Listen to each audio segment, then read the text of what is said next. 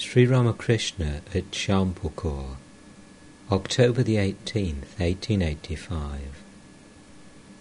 The doctors had definitely diagnosed Sri Ramakrishna's illness as cancer. No proper arrangement for his treatment and nursing could be made at Dakshineshwar. He needed the constant attention of a physician, which couldn't be given at the temple garden. Furthermore, the devotees who lived in Calcutta found it very inconvenient to attend on him daily at Dakshineshwar. Therefore, the older devotees had rented a small 2-story house in Bagbazar, Calcutta, and had brought the master there. Sri Ramakrishna, however, had not liked the place and had gone to Balaram's house. In a few days a new house had been engaged at Shampukur in the northern section of Calcutta, and the master had been taken there. He had been placed under the treatment of Dr. Mahendralal Sarkar. The new building had 2 large rooms and 2 smaller ones on the 2nd floor. One of the larger rooms was used as the parlour, and in the other the master lived. Of the 2 smaller rooms, one was used as a sleeping room by the devotees, and the other by the Holy Mother when she came there. Near the exit to the roof was a small covered square space, where the Holy Mother stayed during the day and prepared the master's food. It was the Vijaya day, the 4th day of the worship of Durga, when the image is immersed in water. On that day, the Divine Mother returns to her heavenly abode at Mount Kailash, leaving gloom in the hearts of her devotees. It was 8 o'clock in the morning. The air was chilly. Though ill, Sri Ramakrishna was sitting on his bed. He was like a 5-year-old child who knows nothing but its mother. Navagopal, M, and a few other devotees were present. Surendra arrived and sat down. The Divine Mother had been worshipped at his house for the past 3 days. Sri Ramakrishna had not been able to go there on account of his illness, but he had sent some of his disciples. Surendra was in a very unhappy mood, because on this day the image of the Mother was to be immersed in the water. Surendra: I had to run away from home. Master to M: what if the image is thrown into the water? May Mother dwell in the heart. Surendra was disconsolate. He was crying to the Divine Mother and talking to her. At this yearning of his beloved disciple, Sri Ramakrishna could not control his tears. He looked at M and said in a choked voice, "What bhakti! Ah, what great love he feels for God." Master to Surendra: yesterday evening, at 7 or 7:30, I saw your worship hall in a vision. I saw the divine image full of effulgence. This place and your hall were joined by a stream of light flowing between them.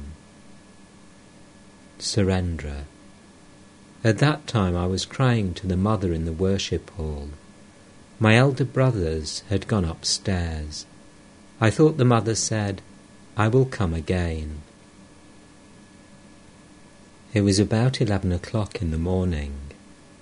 Sri Ramakrishna finished his meal. M poured water into his hand for him to rinse his mouth. Master to M: Rakal has indigestion. It is best to take only sattvic food. Haven't you read about it in the Gita? Don't you read the Gita? M: yes, sir. The Gita speaks of temperance in eating. Sattvic food, Rajasic food, Tamasic food. Sattvic kindness, Sattvic ego, and so on. All these are described in the Gita. Master: Have you a copy of the book? M: Yes, sir. Master: It contains the essence of all the scriptures. M: The Gita describes various ways of realizing God. You too say that God can be reached by various paths: knowledge, devotion, work and meditation. Master: Do you know the meaning of Karma Yoga? It is to surrender to God the fruit of all action. M: Yes, sir. I have read that in the Gita. It also says that there are 3 ways of performing action. Master: What are they? M: First, one may perform karma to attain jnana. Second, to teach others. Third, under the impulse of one's nature. After rinsing his mouth, the master chewed betel leaf. Sri Ramakrishna was talking with M about Dr. Sarkar. M had been at the doctor's house the previous day to report the master's condition. Master: What did you talk about? M: There are many books in the doctor's room. I took out one to read, and now and then read a passage aloud to Dr. Sarkar. It was a book by Sir Humphrey Davy. He wrote about the necessity of divine incarnation. Master: Indeed. What did you say to the doctor? M: There was one passage that stated that divine truth must be made human truth to be appreciated by us. Therefore divine incarnation is necessary. Master: Splendid. That's very good. M: The author gave the illustration of the sun. One cannot look at the sun, but one can look at its reflected rays. Master: Very fine. Anything else? M: Another passage stated that real knowledge is faith. Master: That too is very good. If one has faith, one has everything. M: The author dreamt of the Roman gods and goddesses. Master: Do such books really exist? Surely the author was inspired by God. Did you talk of anything else? M: People like Dr. Sarkar speak of doing good to the world, so I told him what you had said about it. Master, smiling: What did I say? M: About Sambhu Malik. He had said to you, It is my desire to devote my money to the building of schools, hospitals, dispensaries and the like. That will do good to many. Thereupon you had said to him, Suppose God appears before you. Will you then ask him to build schools, hospitals and dispensaries? I told the doctor another thing. Master: Those who are born to do work belong to a different class. What else did you say? M: I said to the doctor, If your aim is to visit the image of Mother Kali, what will you gain by spending all your time in giving alms to the poor by the roadside? First, you had better somehow visit the image. Afterwards you may give alms to your heart's content. Master: Did you talk about anything else? M: Yes. I told him that many of those who come to you have conquered lust. Thereupon the doctor replied, I too have conquered lust. I said, You are a great man. It is no wonder that you have conquered lust. But the amazing thing is that under his influence, even insignificant creatures have conquered it.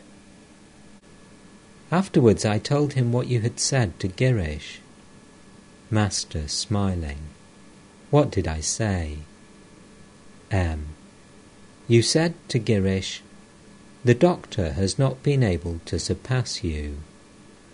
You said that with reference to his calling you a divine incarnation. Master, discuss the doctrine of divine incarnation with Dr. Sarkar. He who liberates others is an incarnation of God. The scriptures speak of 10, of 24, and also of innumerable incarnations. M. Dr. Sarkar is keenly interested in Girish Ghosh. He always asks me whether Girish has given up drinking. He keeps a sharp eye on him. Master, did you tell Girish about that? M. Yes, sir, I did. And I also told him about giving up drinking. Master, what did he say? M. He said, since you all say so, I take your words as the words of the Master himself, but I won't promise anything. Master, joyously, Kalipada told me that he had altogether given up drinking. It was afternoon. Dr. Sarkar arrived, accompanied by his son Amrita and Hem. Narendra and other devotees were present. Sri Ramakrishna was talking aside to Amrita. He asked him, do you meditate? He further said to him, do you know what one feels in meditation? The mind becomes like a continuous flow of oil. It thinks of one object only, and that is God. It does not think of anything else. Sri Ramakrishna was talking to the devotees. Master, to the doctor, your son does not believe in the incarnation of God. That's all right. It doesn't matter if he doesn't believe in it. Your son is a nice boy. Why shouldn't he be? Does a mango tree of the fine Bombay variety ever bear sour mangoes? How firm his faith in God is. That man is a true man whose mind dwells on God. He alone is a man whose spiritual consciousness has been awakened and who is firmly convinced that God alone is real and all else illusory. He does not believe in divine incarnation. But what does that matter? It is enough if he believes that God exists, and that all this universe and its living beings are the manifestations of his power, like a rich man and his garden. Some say that there are 10 divine incarnations, some 24, while others say that there are innumerable incarnations. If you see anywhere a special manifestation of God's power, you may know that God has incarnated himself there. That is my opinion. There is another view, according to which God has become all that you see. It is like a bell fruit, which consists of 3 parts: seeds, shell, and flesh. That which is the absolute has also its relative aspect, and that which is the relative has also its absolute aspect. You cannot set aside the absolute and understand just the relative, and it is only because there is the relative that you can transcend it step by step and reach the absolute. So long as I-consciousness exists, a man cannot go beyond the relative. Through meditation, he can negate the phenomena, following the process of neti-neti, and reach the absolute. But nothing can really be denied, as in the instance of the bell fruit. Doctor, Quite true. Master. Katya had been immersed in Nirvikalpa Samadhi. When his mind was coming down to the relative plane, someone asked him, "What do you see now?" Katya replied, "I see that the universe is soaked, as it were, in God. Everything is filled with God. It is God alone who has become all that I see. I do not know what to accept and what to reject." In my opinion, one should realize both the Nitya and the Leela, and then live in the world as the servant of God. Hanuman saw both the personal God and the formless reality. He then lived as a devotee of God, as his servant. M. to himself. So we must accept both, the absolute and the relative. Since the introduction of the Vedanta philosophy in Germany, some of the European philosophers too have been thinking along that line. But the Master says that one cannot realize both the Nitya and the Leela without complete renunciation. That is to say, without totally giving up woman and gold. Such a person must be a true renouncer. He must be totally detached from the world. Here lies the real difference between him and such European philosophers as Hegel. In Dr. Sarkar's opinion, God created men and ordained that every soul should make infinite progress. He would not believe that one man was greater than another. That is why he did not believe in the doctrine of divine incarnation. Doctor. I believe in infinite progress. If that is not so, then what is the use of leading a mere 5 or 6 years' existence in the world? I would rather hang myself with a rope round my neck. Incarnation, what is that? To cower before a man who excretes filth. It is absurd. But if you speak of a man as the reflection of God's light, yes, that I admit. Girish, smiling. But you have not seen God's light. Dr. Sarkar was hesitating before giving a reply. A friend who sat near him whispered something into his ear. Doctor, to Girish, you too have not seen anything but a reflection. Girish, I see it. I see the light. I shall prove that Sri Krishna is an incarnation of God, or I shall cut out my tongue. Master, all this is useless talk. It is like the ravings of a delirious patient. A delirious patient says, I shall drink a whole tank of water. I shall eat a whole pot of rice. The physician says, yes, yes, you will have all these. We shall give you whatever you want when you are convalescent. When butter is heated, it sizzles and crackles, but all sound comes to a stop when it is thoroughly boiled. As a man's mind is, so is his conception of God. I have seen in rich men's houses portraits of the Queen and other aristocrats, but the devotees keep in their houses pictures of gods and goddesses.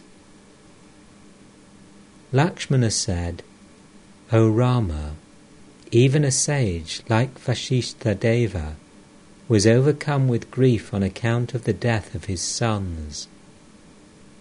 Brother, replied Rama, whoever has knowledge has ignorance also.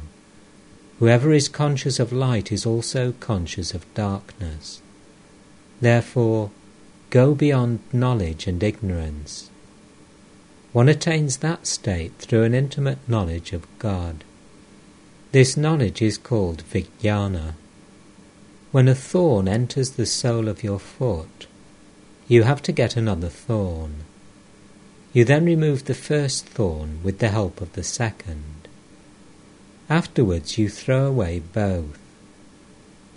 Likewise, after removing the thorn of ignorance with the help of the thorn of knowledge, you should throw away the thorns of both knowledge and ignorance. There are signs of perfect knowledge. One is that reasoning comes to an end.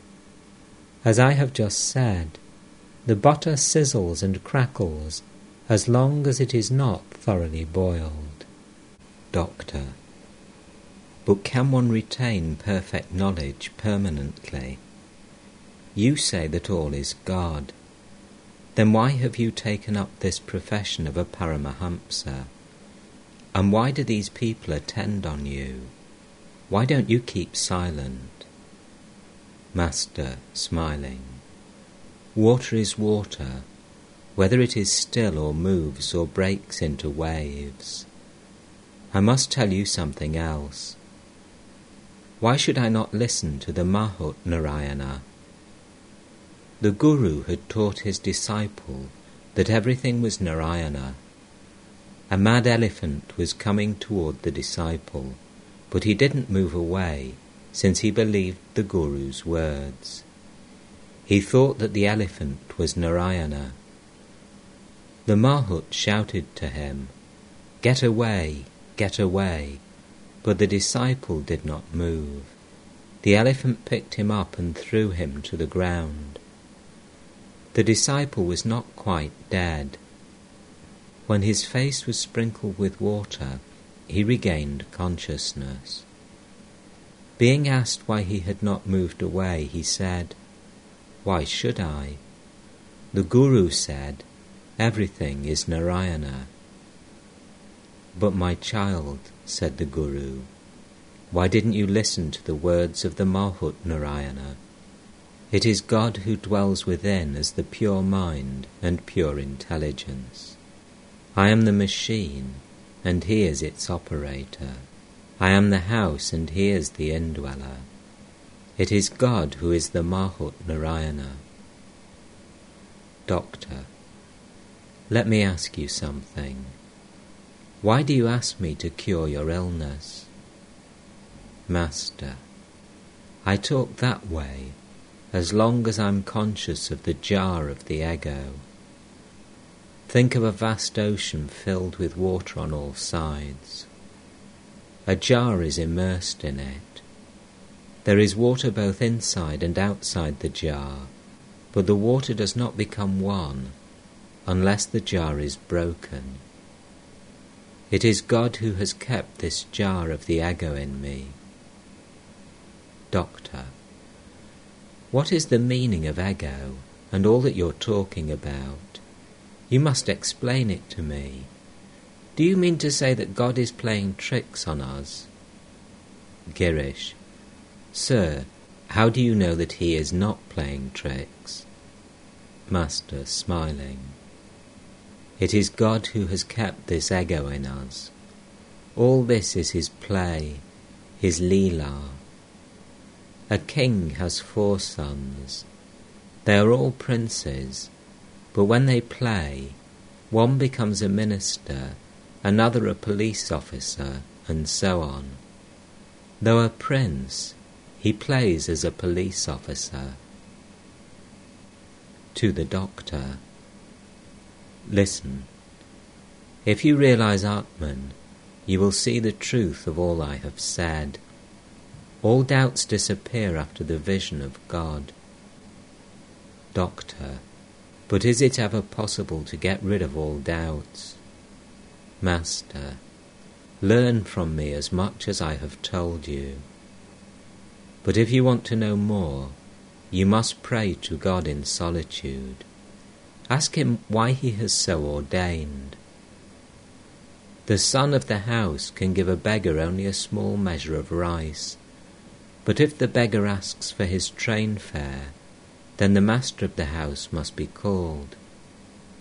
The doctor remains silent. Master: Well, you love reasoning. All right, Let us reason a little. Listen. According to the Jnani, there is no incarnation of God. Krishna said to Arjuna, "You speak of me as an incarnation of God. Let me show you something. Come with me." Arjuna had followed Sri Krishna a short distance when Krishna asked him, "What do you see there?" Arjuna replied, "A big tree with black berries hanging in bunches." Krishna said, "Those are not black berries. Go nearer and look at them." Arjuna went nearer and saw that they were Krishna's hanging in bunches. "Do you see now," said Krishna, "how many Krishnas like me have grown there?" Kavirdas said of Krishna, "He danced like a monkey to the clapping of the gopis." As you go nearer to God, you see less and less of his upadhis, his attributes. A devotee at first may see the deity as the 10-armed Divine Mother. When he goes nearer, he sees her possessed of 6 arms. Still nearer, he sees the deity as the 2-armed Gopala. The nearer he comes to the deity, the fewer attributes he sees. At last, when he comes into the presence of the deity, he sees only light without any attributes. Listen a little to the Vedantic reasoning. A magician came to a king to show his magic. When the magician moved away a little, the king saw a rider on horseback approaching him. He was brilliantly arrayed and had various weapons in his hands. The king and the audience began to reason out what was real in the phenomenon before them. Evidently the horse was not real, nor the robes, nor the armour. At last they found out beyond the shadow of a doubt that the rider alone was there. The significance of this is that Brahman alone is real and the world unreal. Nothing whatsoever remains if you analyse. Doctor, I don't object to this. Master, but it is not easy to get rid of illusion. It lingers even after the attainment of knowledge. A man dreamt of a tiger. Then he woke up and his dream vanished, but his heart continued to palpitate. Some thieves came to a field. A straw figure resembling a man had been put there to frighten intruders. The thieves were scared by the figure and couldn't persuade themselves to enter the field. One of them, however, approached and found that it was only a figure made of straw. He came back to his companions and said, "There is nothing to be afraid of." But still they refused to go. They said that their hearts were beating fast. Then the daring thief laid the figure on the ground and said, "It is nothing, it is nothing." This is the process of neti neti. Doctor, these are fine words. Master, smiling, what kind of words? Doctor, fine. Master, then give me a thank you. The master said the words thank you in English. Doctor, don't you know what is in my mind? I go to so much trouble to come and visit you. Master, smiling, no, it is not that. Say something for the good of the ignorant. After the death of Ravana, his brother Bibhishana refused to be king of Ceylon. He said, "O Rama, I have obtained you. What shall I do with kingship?" Rama said, "Bibhishana, be king for the sake of the ignorant, for those who might ask what riches you have gained by serving me so much. Be king to give them a lesson." Doctor, Are there such ignorant people here? Master, smiling. Oh yes, here you will find oysters and snails, as well as conchs. All laugh. Dr. Sarkar, who was a homeopath, gave Sri Ramakrishna 2 globules of medicine. He said, I'm giving you these 2 globules. One is Purusha and the other is Prakriti. All laugh. Master, smiling. Oh yes, Purusha and Prakriti are always together. Haven't you observed pigeons? The male and the female cannot live separately. Wherever Purusha is, there is Prakriti, and wherever Prakriti is, there is Purusha. It was the Vijaya day. Sri Ramakrishna asked Dr. Sarkar to have some refreshments. The devotees served him with sweets. Doctor, while eating, now I say thank you for the sweets, but it is not for your teachings. Why should I give you that thank you in words? Master, smiling. The essential thing is to fix the mind on God and to practice meditation a little. What more shall I say? Pointing to the younger Naren, look at him. His mind totally merges in God. Those things I was telling you, Doctor, tell the others also. Master, no. A man should be given food according to his power of digestion.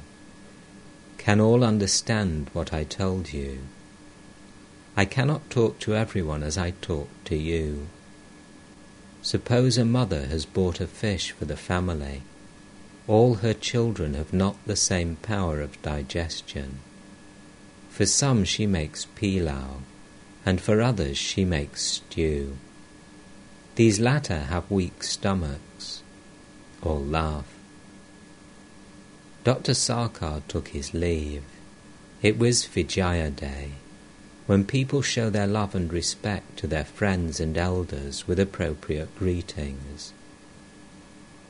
The devotees all prostrated themselves before Sri Ramakrishna and took the dust of his feet. Then they embraced one another. Their joy knew no bounds. The Master was seriously ill, but he made them all forget about his illness. The embracing and exchange of greetings continued a long time. The devotees also took light refreshments.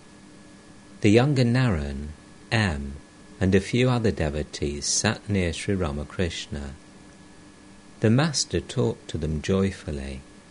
He spoke of Dr. Sarkar. Master, I shall not have to tell him very much. When the trunk of a tree is cut almost to the other side, the cutter steps aside. A little later the tree falls down of itself. The younger Naren, smiling. Here everything is principle. Master to M. The doctor has already changed a great deal, hasn't he? M. Yes, sir. When he comes here he loses his wits. He never talks about medicine. When we remind him of it he says, "Oh yes, yes, I shall have to give the medicine." Some of the devotees were singing in the parlour. They returned to the Master's room. Sri Ramakrishna said, "I heard your music, but why did you make mistakes in the rhythm? I once heard of a man who was adept in discord. You sang like him." All laughed. A young man, a relative of the younger Naren, arrived. He was bespectacled and foppishly dressed. Sri Ramakrishna spoke to the younger Naren. Master, you see, a young man was going along the road. He had put on a pleated shirt, and how he strutted. Now and again he would display the shirt by removing his scarf, and then look around to see if anyone was admiring him. But when he walked, you could see that he was knock-kneed. All laugh. The peacock displays its feathers, but its feet are very dirty. All laugh. The camel is very ugly. Everything about it is ugly. Young man. But it acts well. Master. Yes, but it browses on briars. It will continue to eat thorns, though its mouth bleeds. The worldly man loses his children, and still clamours for more.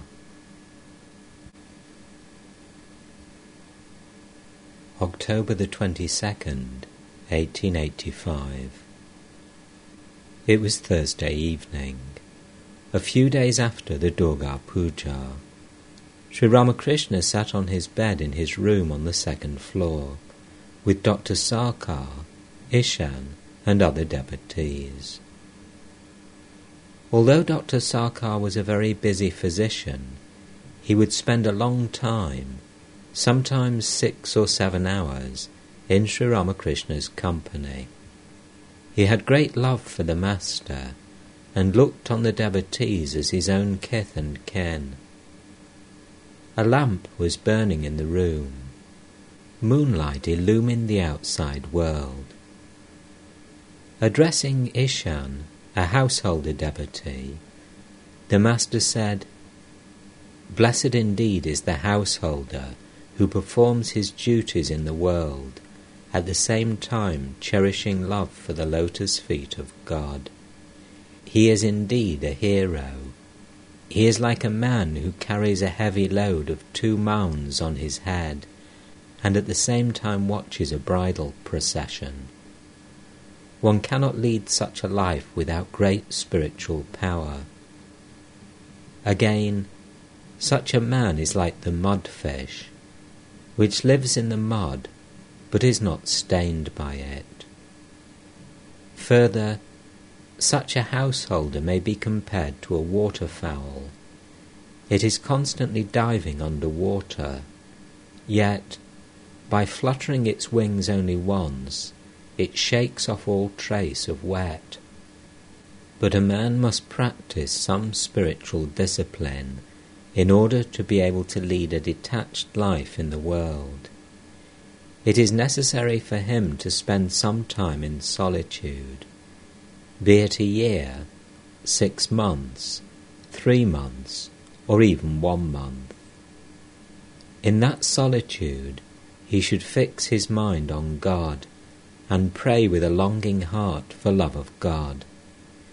He should also say to himself, "There is nobody in this world who is my own. Those whom I call my own are here only for 2 days. God alone is my own. He alone is my all in all. Alas, how shall I realize him?" One can live in the world after acquiring love of God. It is like breaking the jackfruit after rubbing your hands with oil. The sticky juice of the fruit will not smear them. The world is like water, and the mind like milk. If you put milk in water, it will mix with the water. But first keep the milk in a quiet place, and let it turn into curd. Then from the curd extract butter.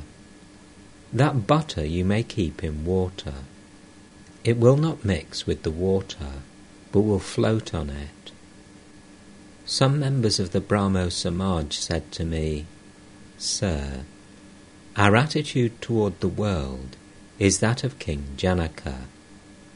Like him, we want to enjoy the world in a detached spirit." I said to them, "To live in the world in a detached spirit is very difficult. By merely saying so, you cannot be a King Janaka. How much austerity Janaka practiced! how long he remained in one posture, with head down and feet up. You don't have to practice these extreme disciplines, but you need sadhana. You should live in solitude. You may lead the life of a householder after having attained divine knowledge and love in solitude. Milk turns into curd only when it is not disturbed.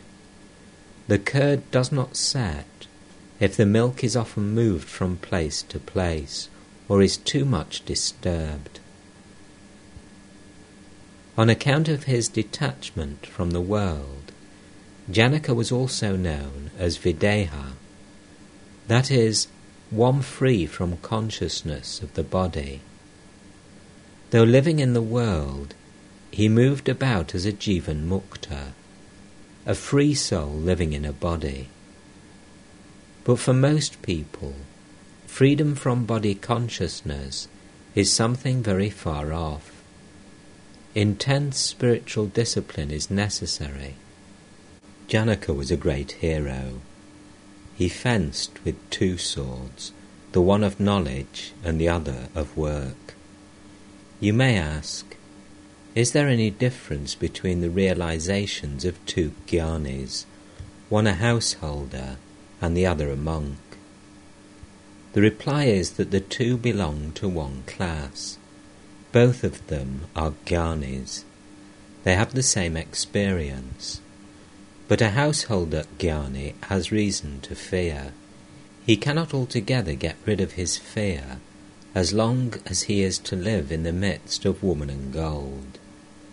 If you constantly live in a room full of soot, you are sure to soil your body, be it ever so little, no matter how clever you may be. After extracting the butter, if you keep it in a new pot, then there is no chance of its getting spoiled.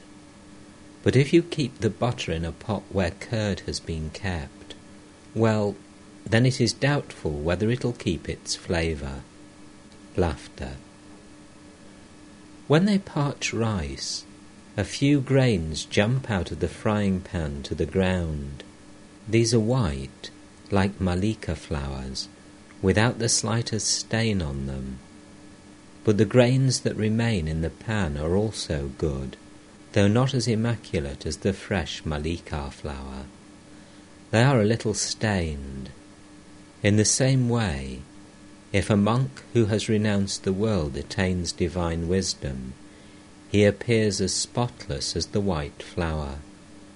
But one who stays in the frying pan of the world after attaining knowledge may get a little blemish. All laugh. Once, a Bhairavi came to King Janaka's court. At the sight of the woman, the king bent his head and cast his eyes to the ground. At this the Bhairavi said, "O Janaka, even now you are afraid of a woman."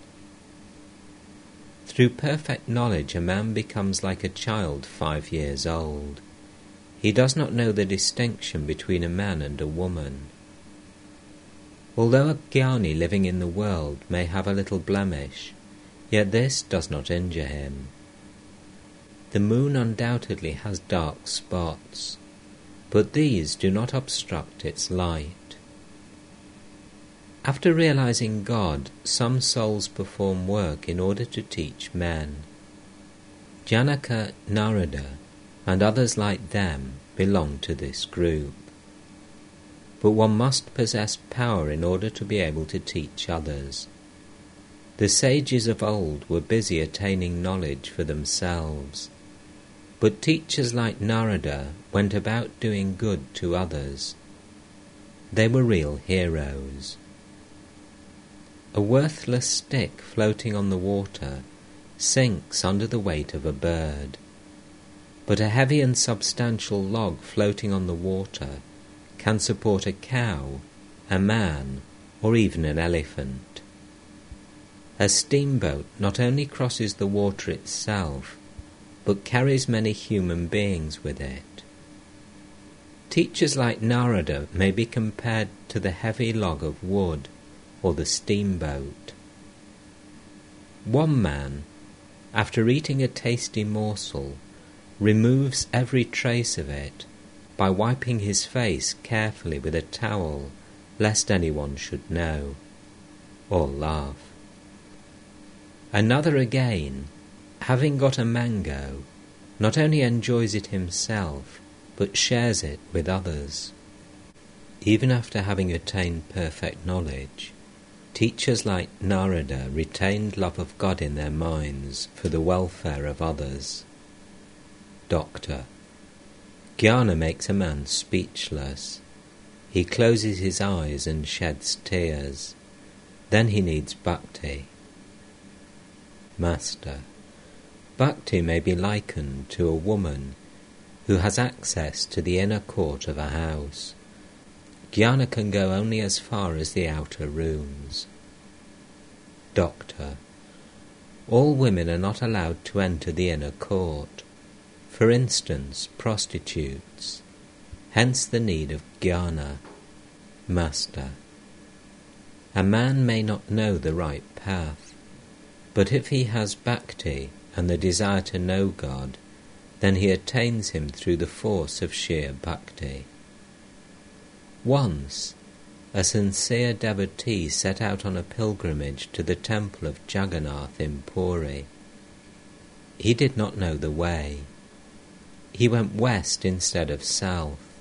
He no doubt strayed from the right path, but he always eagerly asked people the way, and they gave him the right directions, saying, "This is not the path, follow that one."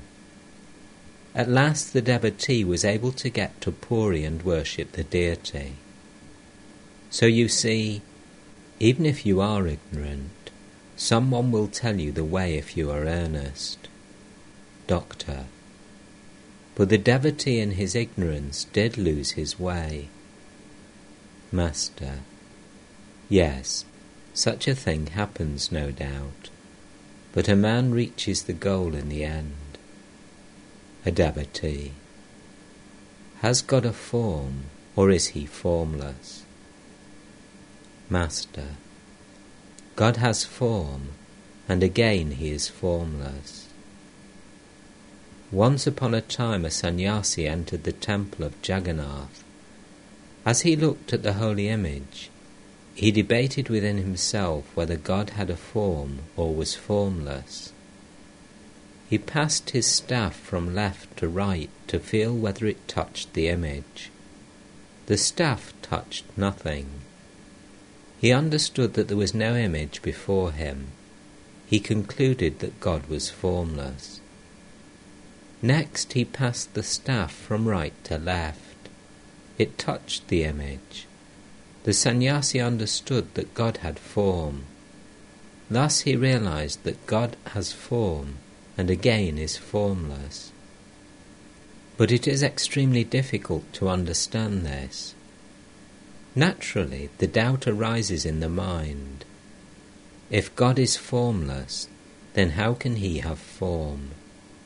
Further, if he has a form, why does he have so many forms? Doctor.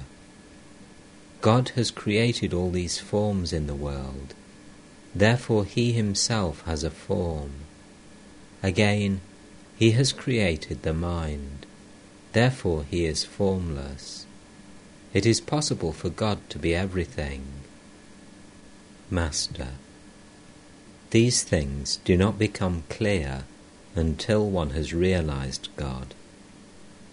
He assumes different forms and reveals himself in different ways for the sake of his devotees.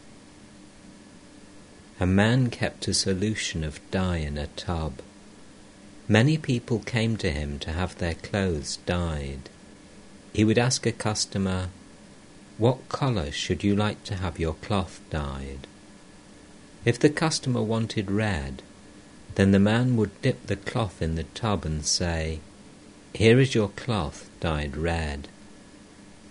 If another customer wanted his cloth dyed yellow, the man would dip his cloth in the same tub and say, "Here is your cloth dyed yellow." If a customer wanted his cloth dyed blue, the man would dip it in the same tub and say, "Here is your cloth dyed blue." Thus, he would dye the clothes of his customers different colours, dipping them all in the same solution. One of the customers watched all this with amazement. The man asked him, "Well, what colour do you want for your cloth?" The customer said, "Brother, dye my cloth the colour of the dye in your tub." Laughter. Once a man went into a wood and saw a beautiful creature on a tree. Later he told a friend about it and said, "Brother, on a certain tree in the wood I saw a red-coloured creature." The friend answered, "I have seen it too. Why do you call it red? It is green." A third man said, "Oh, no. Why do you call it green? It is yellow." Then other persons began to describe the animal variously, as violet, blue, or black. Soon they were quarrelling about the colour. At last they went to the tree and found a man sitting under it. In answer to their question he said, "I live under this tree, and know the creature very well. What each of you has said about it is true.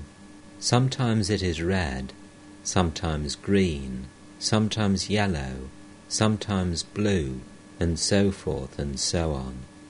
Again, sometimes I see that it has no colour whatsoever." Only he who constantly thinks of God can know his real nature.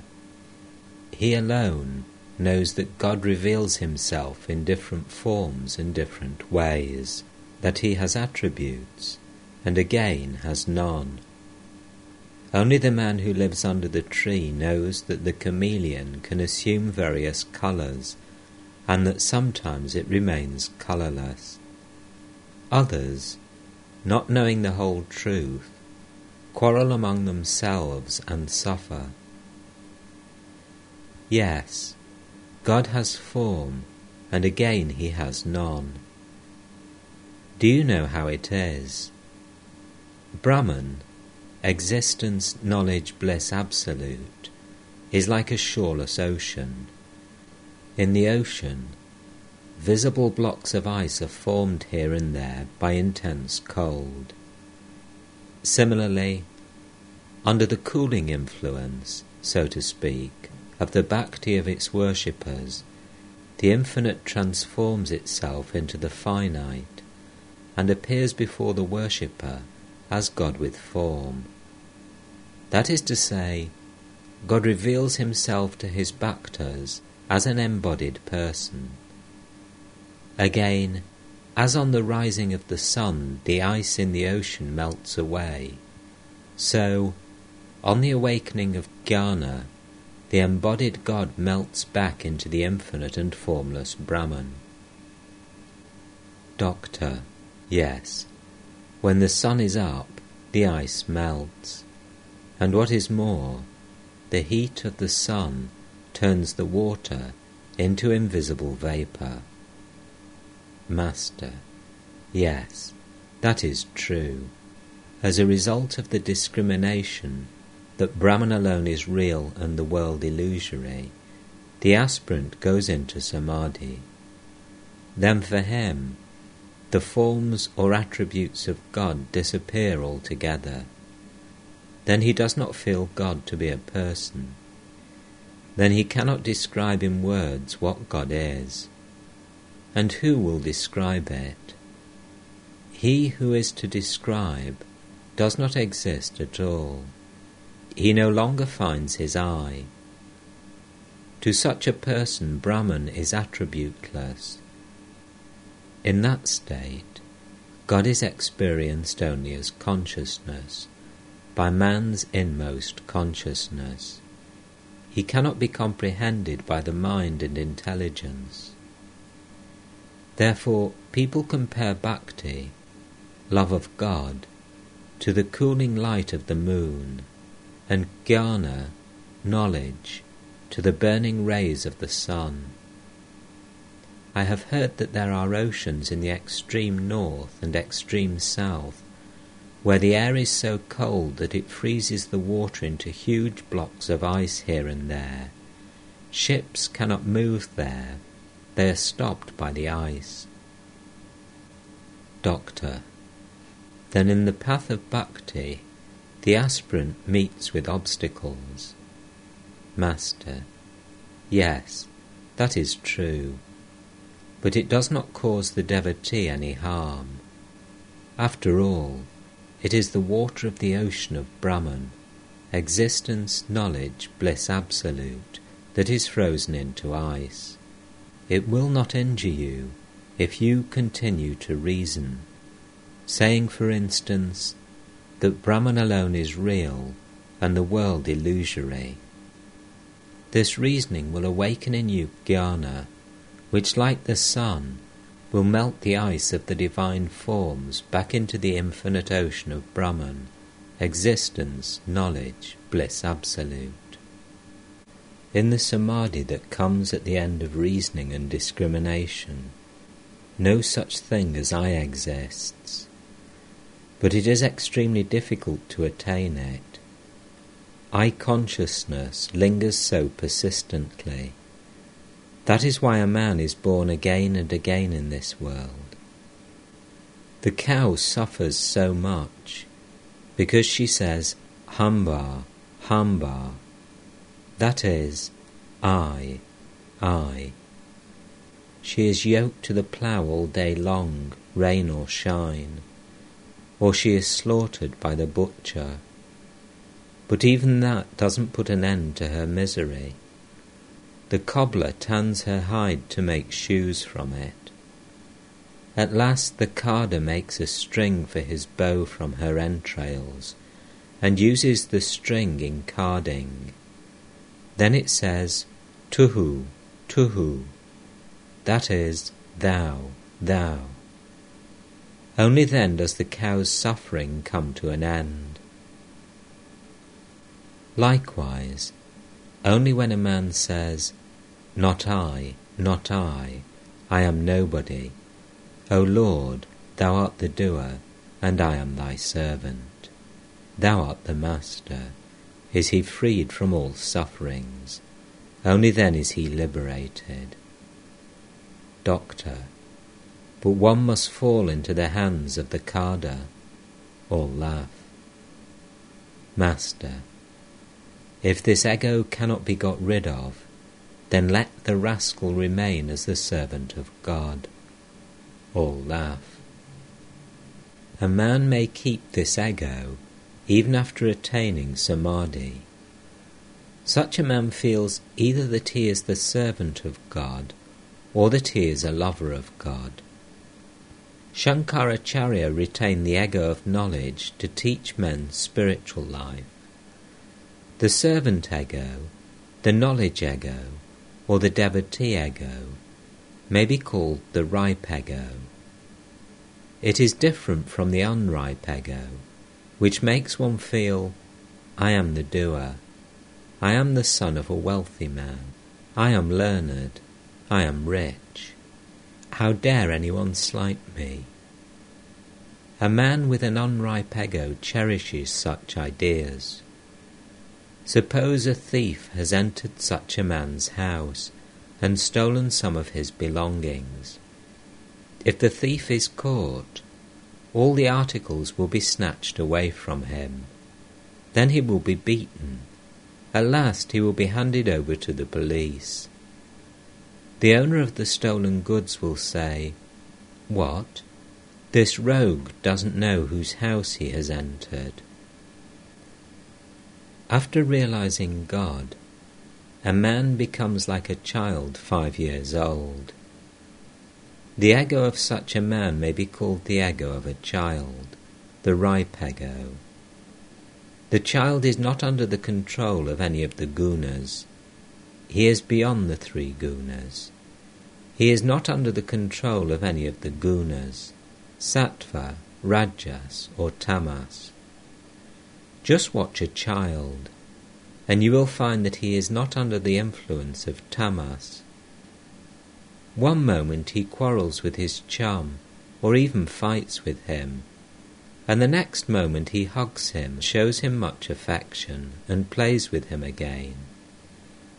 He is not even under the control of rajas. Now he builds his playhouse, and makes all kinds of plans to make it beautiful, and the next moment he leaves everything behind and runs to his mother. Again, you see him wearing a beautiful piece of cloth worth 5 rupees. After a few moments the cloth lies on the ground. He forgets all about it. Or he may carry it under his arm. If you say to the child, "That is a beautiful piece of cloth. Whose is it?" he answers, "Why, it is mine. My daddy gave it to me." You may say, "My darling, won't you give it to me?" And he will reply, "Oh, no, it is mine. My daddy gave it to me. I won't give it to you."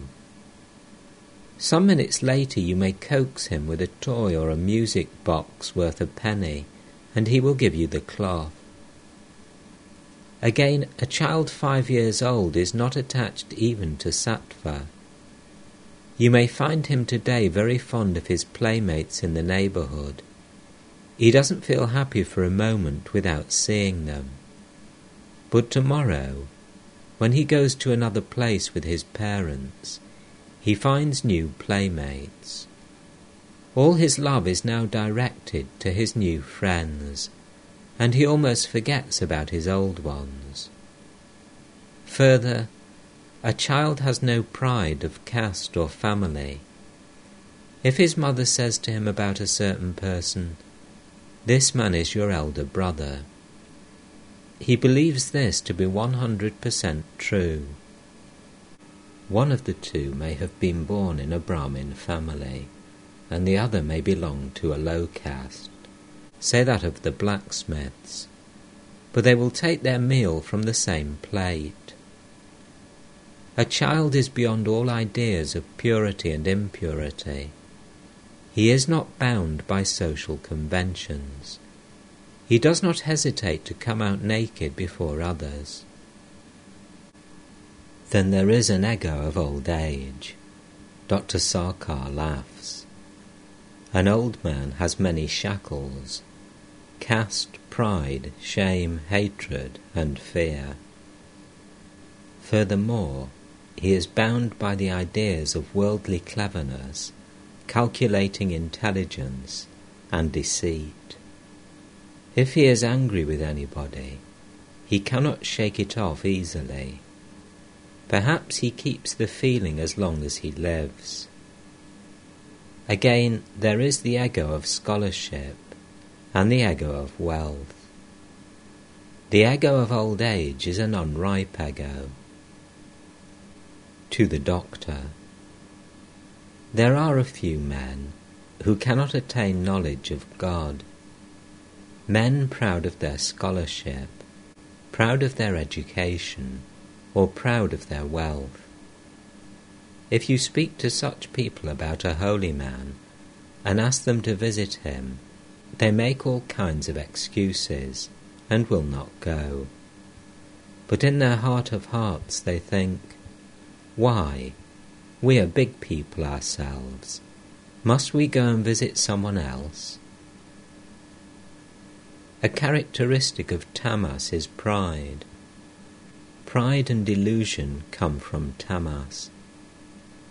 It is said in the Purana that Ravana had an excess of rajas, Kumbhakarna of tamas, and Bibhishana of sattva. That is why Bibhishana was able to receive the grace of Rama. Another characteristic of tamas is anger. Through anger one loses one's wits, and cannot distinguish between right and wrong.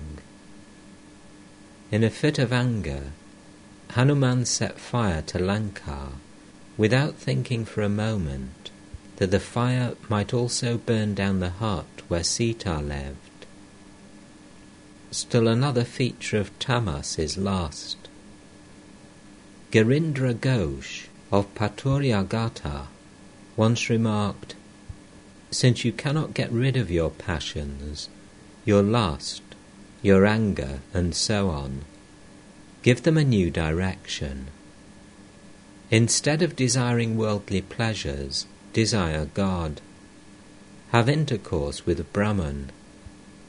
If you cannot get rid of anger, then change its direction. Assume the tamasic attitude of bhakti and say, 'What? I have repeated the hallowed name of Durga, and shall I not be liberated? How can I be a sinner any more? How can I be bound any more?' If you cannot get rid of temptation, direct it toward God. Be infatuated with God's beauty. If you cannot get rid of pride, then be proud to say that you are the servant of God. You are the child of God. Thus turn the 6 passions toward God." Doctor: It is very hard to control the sense organs. They are like restive horses, whose eyes must be covered with blinkers. In the case of some horses, it is necessary to prevent them from seeing at all. Master: A man need not fear anything, if but once he receives the grace of God, if but once he obtains the vision of God, if but once he attains self-knowledge. Then the 6 passions cannot do him any harm. Eternally perfect souls like Narada and Prahlada did not take the trouble to put blinkers on their eyes. The child who holds his father's hand while walking along the narrow balk in the paddy field may loosen his hold in a moment of carelessness and slip into the ditch. But it is quite different if the father holds the child's hand. Then the child never falls into the ditch. Doctor: But it is not proper for a father to hold his child by the hand. Master: It is not quite like that. Great sages have childlike natures. Before God they are always like children. They have no pride. Their strength is the strength of God, the strength of their Father. They have nothing to call their own.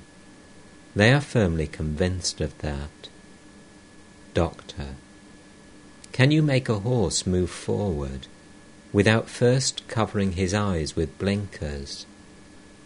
Can one realize God without first controlling the passions? Master: What you say is according to the path of discrimination. It is known as Jnana Yoga. Through that path too one attains God. The Jnanis say that an aspirant must first of all purify his heart. First he needs spiritual exercises, then he will attain knowledge.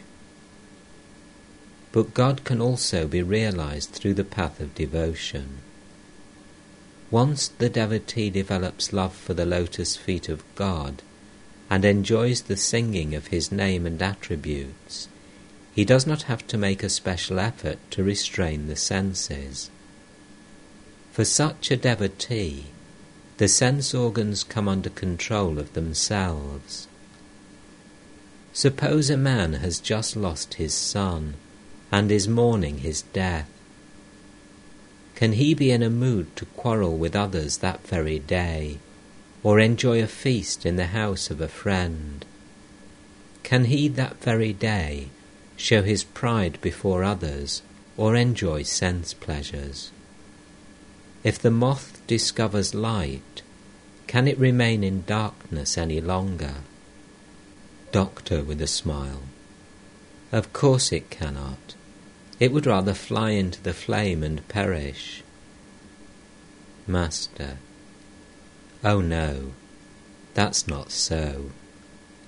A lover of God doesn't burn himself to death like a moth. The light to which he rushes is like the light of a gem. That light is brilliant, no doubt, but it is also cooling and soothing. That light does not scorch his body. It gives him joy and peace.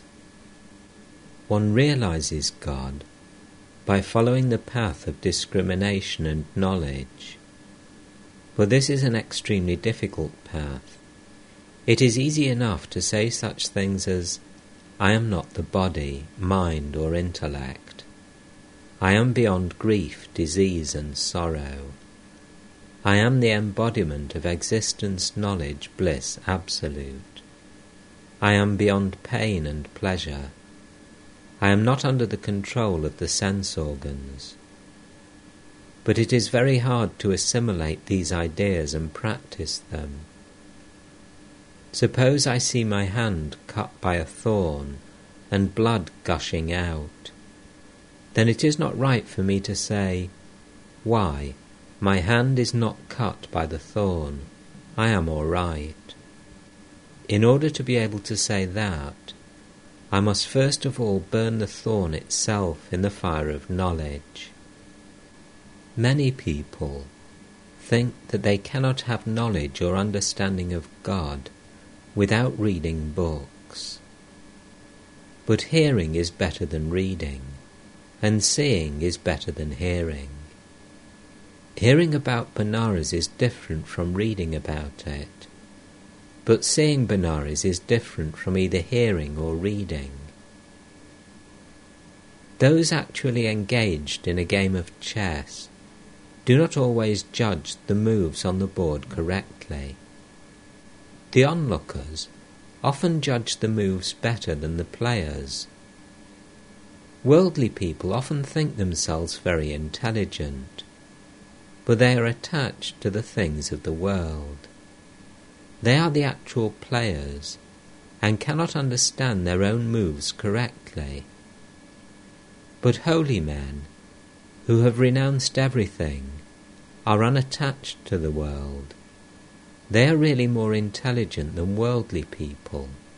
Since they do not take any part in worldly life, their position is that of onlookers, and so they see things more clearly. Doctor, to the devotees: if he, meaning Sri Ramakrishna, had studied books, he could not have acquired so much knowledge. Faraday communed with nature. That is why he was able to discover many scientific truths. He could not have known so much from mere study of books. Mathematical formulas only throw the brain into confusion and bar the path of original inquiry. Master: there was a time when I lay on the ground in the Panchavati and prayed to the Divine Mother, O Mother, reveal to me what the Karmis have realized through their ritualistic worship, what the yogis have realized through yoga, and what the Jnanis have realized through discrimination. How much I communed with the Divine Mother. How can I describe it all? Ah, what a state of mind I passed through. Sleep left me completely. The Master sang, my sleep is broken. How can I slumber any more? For now I am wide awake in the sleeplessness of yoga. O Divine Mother, made one with thee in yoga sleep at last, my slumber I have lulled asleep forevermore. A man has come to me from a country where there is no night. Rituals and devotions have all grown profitless for me. He continued, I have not read books. but people show me respect because I chant the name of the Divine Mother. Sambhu Malik said about me, "Here is a great hero, without a sword or shield." Laughter. The conversation turned to the performance of a drama by Girish Ghosh called The Life of Buddha. The doctor had seen the play and been much pleased with it. Doctor to Girish, "You are a very bad man.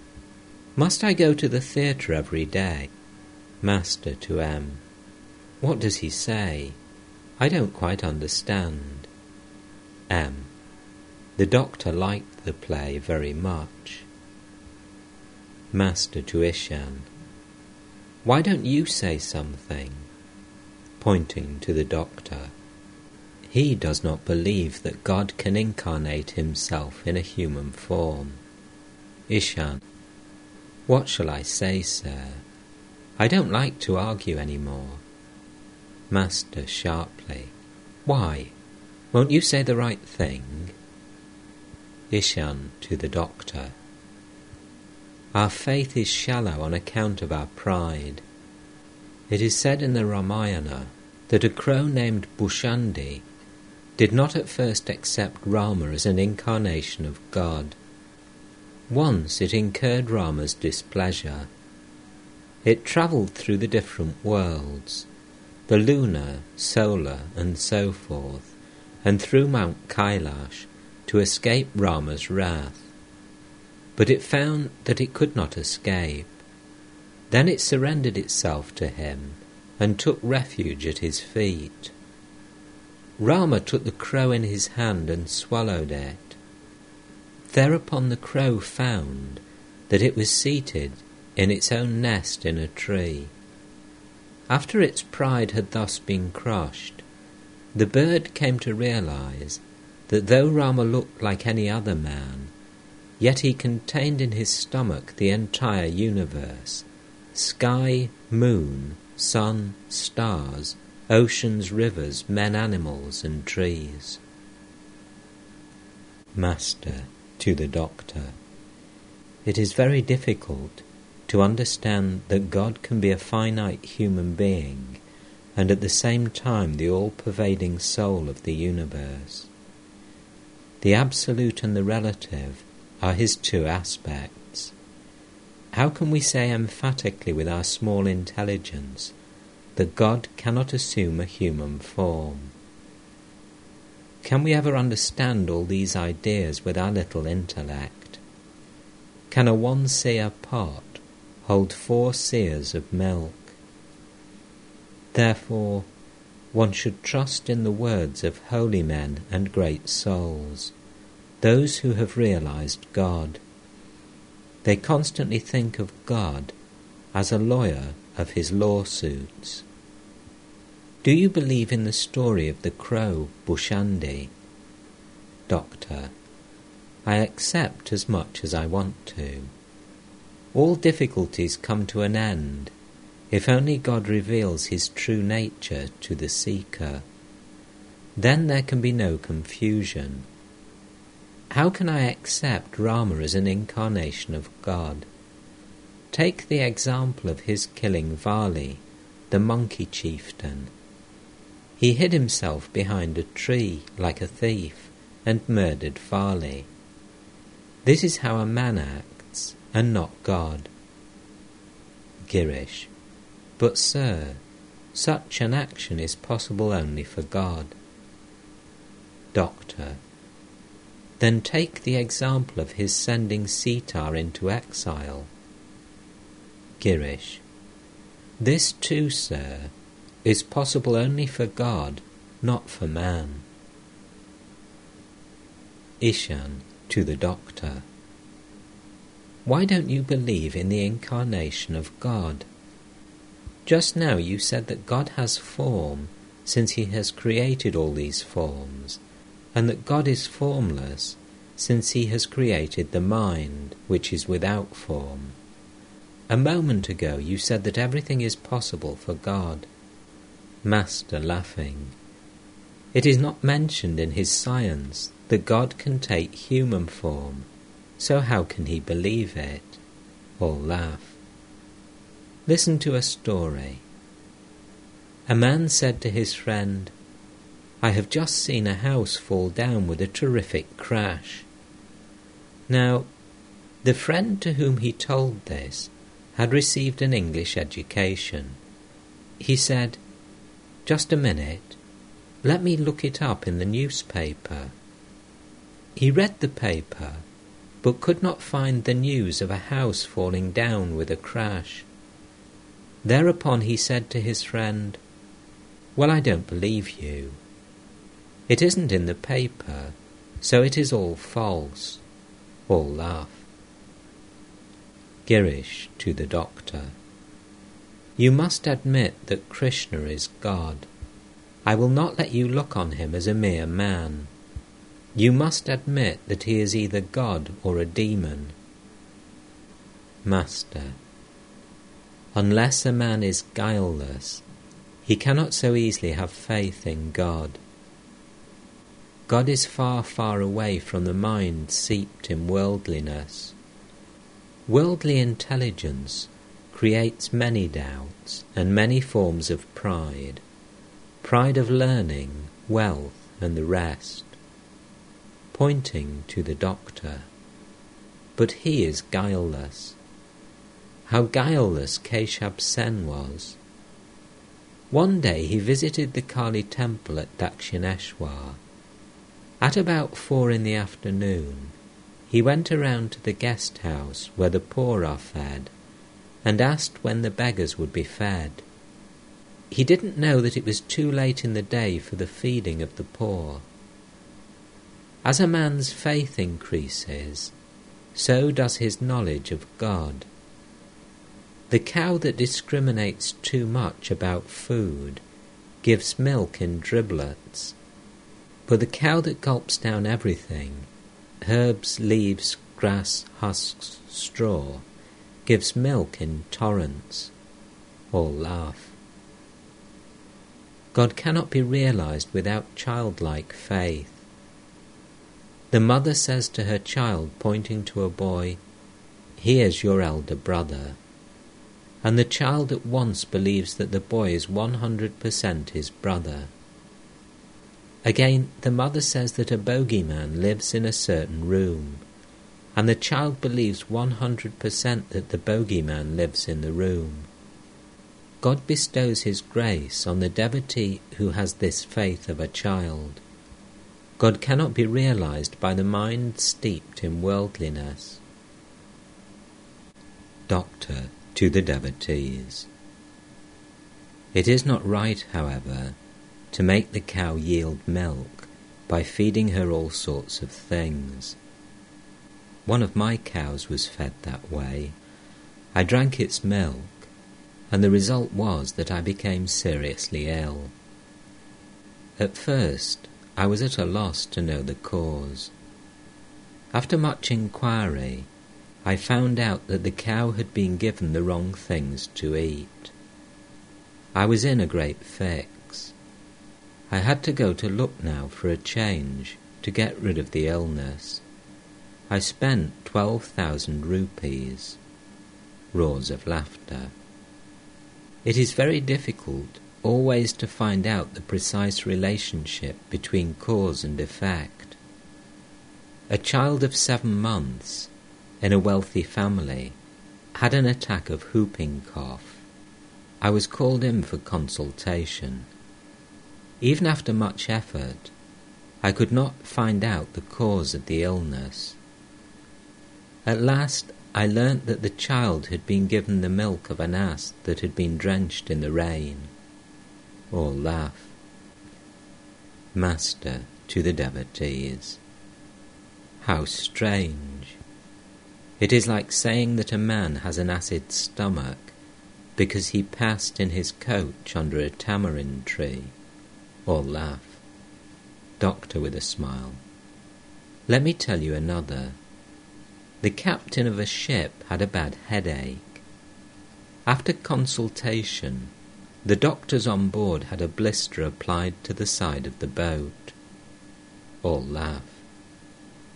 Master to the Doctor. For the seekers of God, the constant company of holy men is necessary. The disease of worldly people has become chronic, as it were. They should carry out the instruction of holy men. What will they gain by merely listening to their advice? They must not only take the prescribed medicine, but also follow a strict diet. Diet is important. Doctor. Yes, it is the diet more than anything else that causes the cure. Master. There are 3 classes of physicians: superior, mediocre, and inferior. The inferior physician feels the patient's pulse, merely asks him to take the medicine, and then goes away. He doesn't bother to find out whether the patient has followed his directions. The mediocre physician gently tries to persuade the patient to take the medicine. He says, "Look here, how can you get well without medicine? Take the medicine, my dear. I'm preparing it with my own hands." But the superior physician follows a different method. If he finds the patient stubbornly refusing to swallow the medicine, he presses the patient's chest with his knee and forces the medicine down his throat. Doctor. There is a form of treatment that does not require the physician to press the patient's chest with his knee. For instance, homeopathy. Master.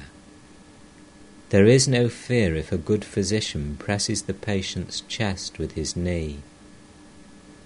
Like the physicians, there are 3 classes of religious teachers. The inferior teacher is content with merely giving spiritual instruction. He doesn't bother about the student after that. The mediocre teacher explains the teaching again and again for the good of the student, that he may assimilate it. He persuades the student through love and kindness to follow it. But the superior teacher uses force, if necessary, on the stubborn student. To the Doctor. The renunciation of woman and gold is meant for the sannyasi. He must not look even at the picture of a woman. Do you know what a woman is to a man? She is like spiced pickle. The very thought of pickle brings water to the tongue. It doesn't have to be brought near the tongue. But this renunciation is not meant for householders like you.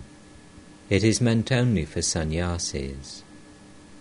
You may live among women as far as possible in a spirit of detachment. Now and then you must retire into solitude and think of God.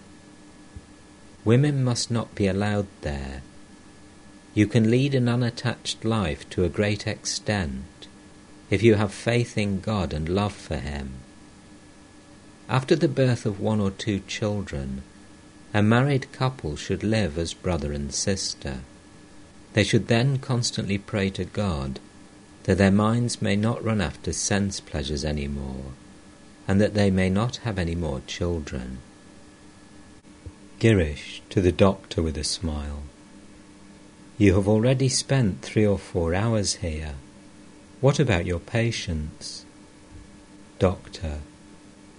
Well, my practice and patience. I shall lose everything on account of your Paramahamsa. All laugh. Master. There is a river called the Karmanasa. It is very dangerous to dive into that river. If a man plunges into its waters, he cannot perform any more action. It puts an end to his duties. All laugh. Doctor to Girish M and the other devotees. My friends, consider me as one of you. I'm not saying this as a physician. But if you think of me as your own, then I am yours. Master to the Doctor. There is such a thing as love for love's sake. It is very good if one can grow such love. Prahlada loved God for the sake of love. A devotee like Prahlada says, O God, I do not want wealth, fame, creature comforts, or any such thing. Please grant me the boon that I may have genuine love for thy lotus feet. Doctor. You are right, sir. I have seen people bowing down before the image of Kali. They seek worldly objects from the goddess, such as a job, the healing of disease, and so forth. To the Master. The illness you are suffering from does not permit the patient to talk with people, but my case is an exception. You may talk with me when I'm here. All laugh. Master. Please cure my illness. I cannot chant the name and glories of God. Doctor. Meditation is enough. Master. What do you mean? Why should I lead a monotonous life? I enjoy my fish in a variety of dishes. Curried fish, fried fish, pickled fish, and so forth. Sometimes I worship God with rituals. Sometimes I repeat His name. Sometimes I meditate on Him. Sometimes I sing His name and glories. Sometimes I dance in His name. Doctor. Neither am I monotonous. Master. Your son Amrita does not believe in the incarnation of God. What is the harm in that?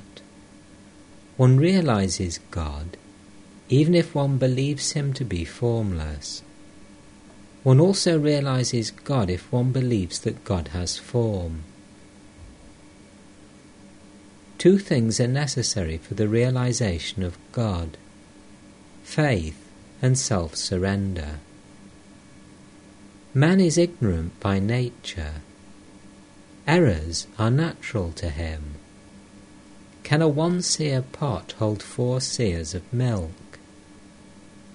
Whatever path you may follow, you must pray to God with a restless heart. He is the ruler of the soul within.